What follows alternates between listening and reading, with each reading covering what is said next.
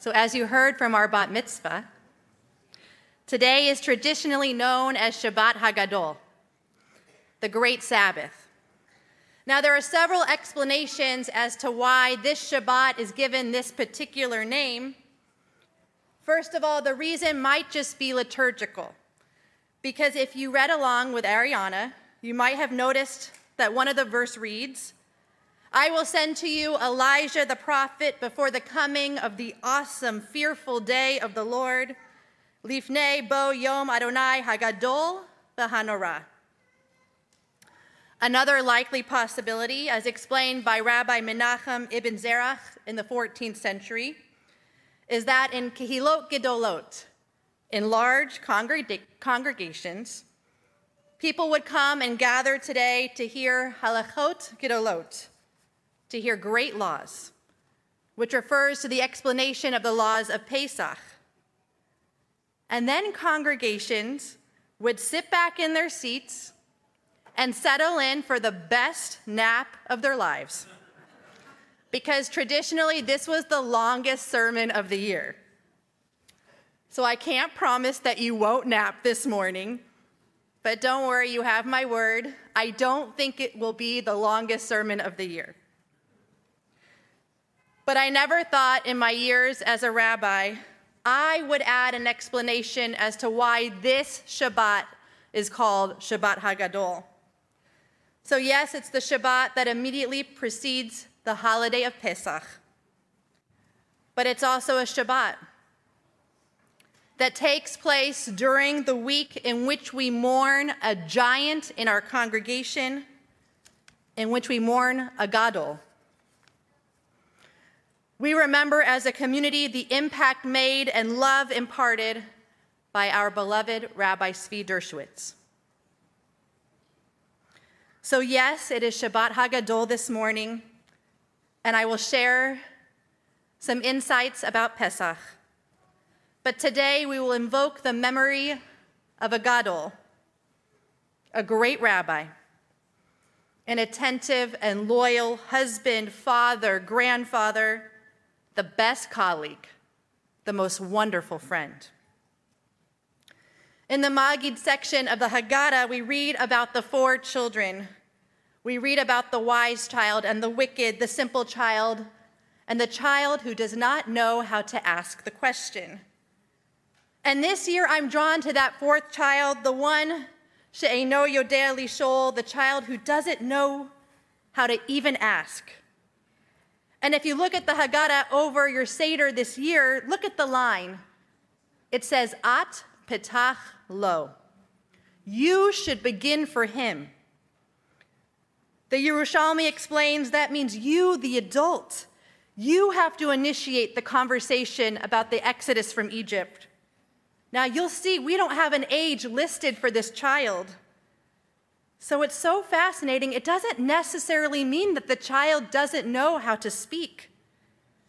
It might just mean that the child doesn't feel comfortable, might feel scared, might not feel entirely welcome to sit at the Seder and ask those kinds of questions that are sitting within.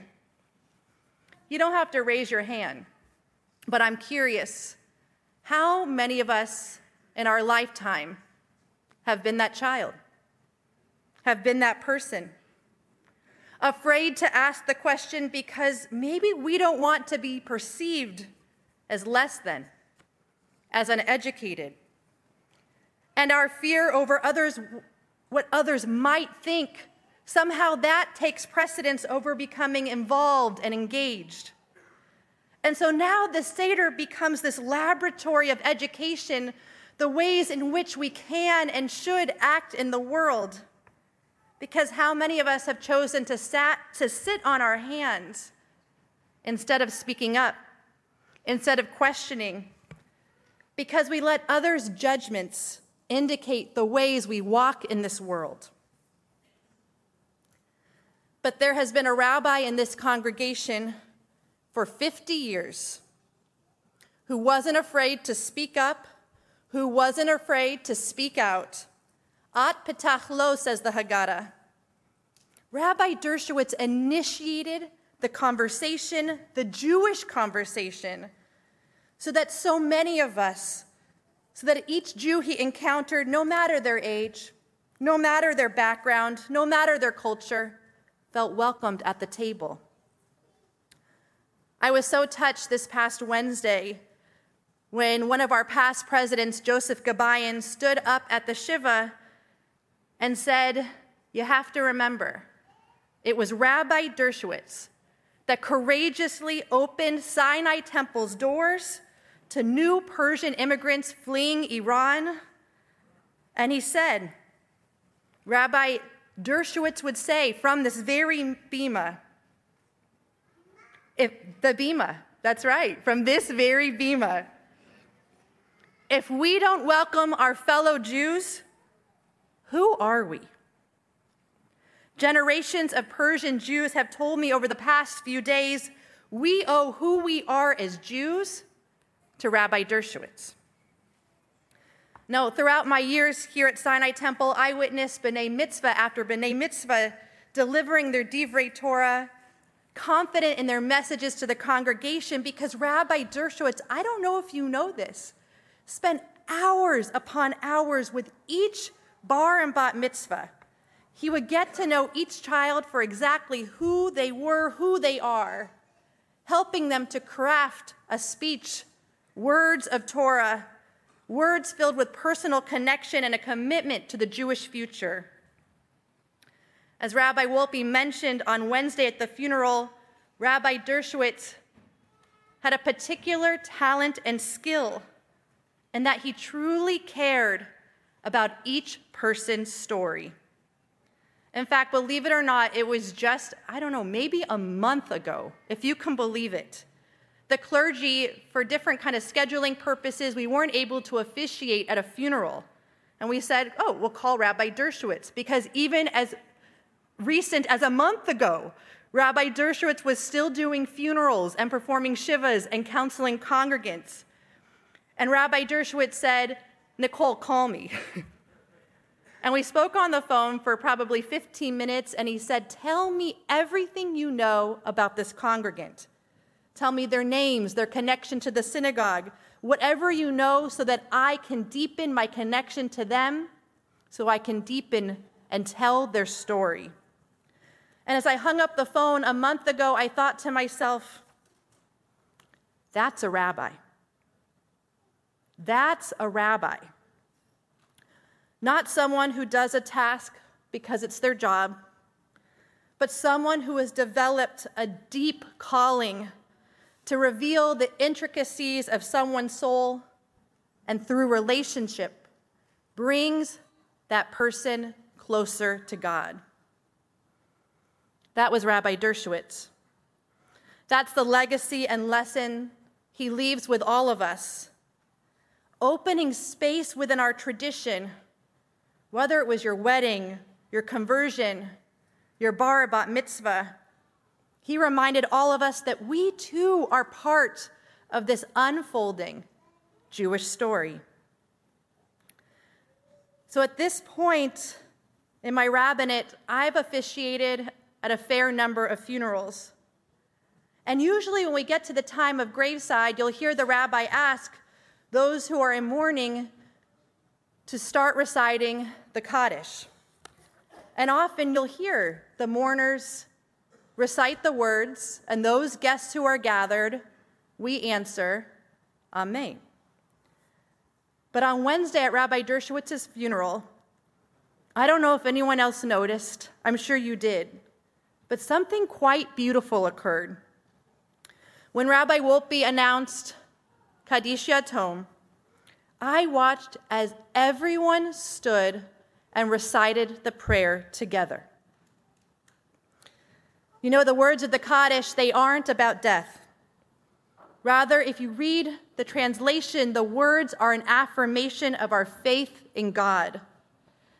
And as Rabbi Dershowitz's family and friends, congregants, and community said Kaddish in unison for him, I thought to myself, Rabbi, you did it again.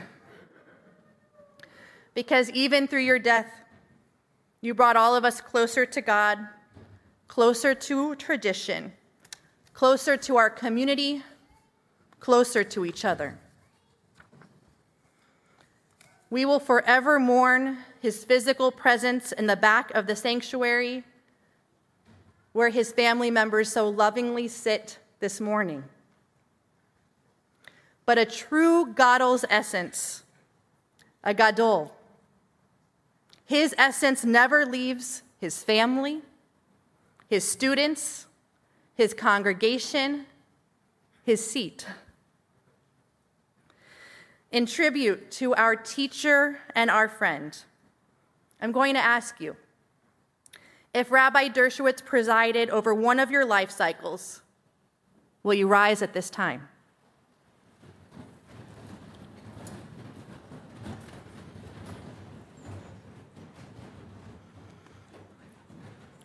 And don't worry, I'm not going to leave anyone out. If Rabbi Dershowitz touched your soul, will you please rise?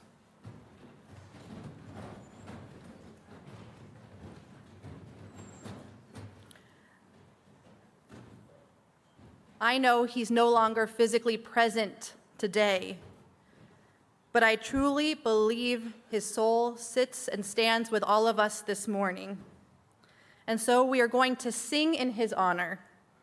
Mr. Ariel Cohen is behind on the organ, and he will help us to sing Gesher Tsar Me'od, one of Rabbi Dershowitz's favorite songs, because the world truly is a very narrow bridge, but this morning we thank Rabbi Dershowitz for being a guide for us on this bridge, in this world and the world beyond.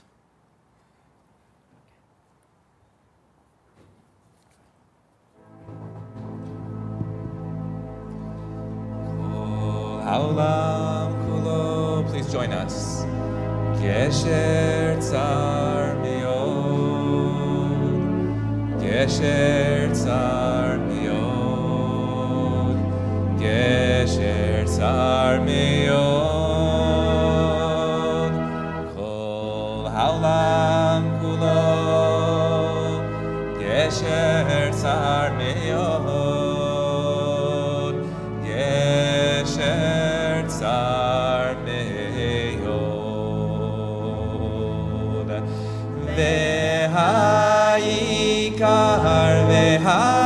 V'ha'ikar, lo lefached klal. V'ha'ikar, lo lefached klal.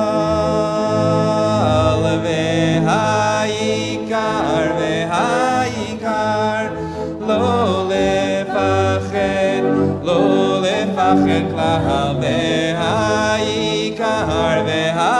V'ha'ikar, lo lefached klal. May Rabbi Dershowitz's memory forever be a blessing. And let us say, Amen. Please be seated.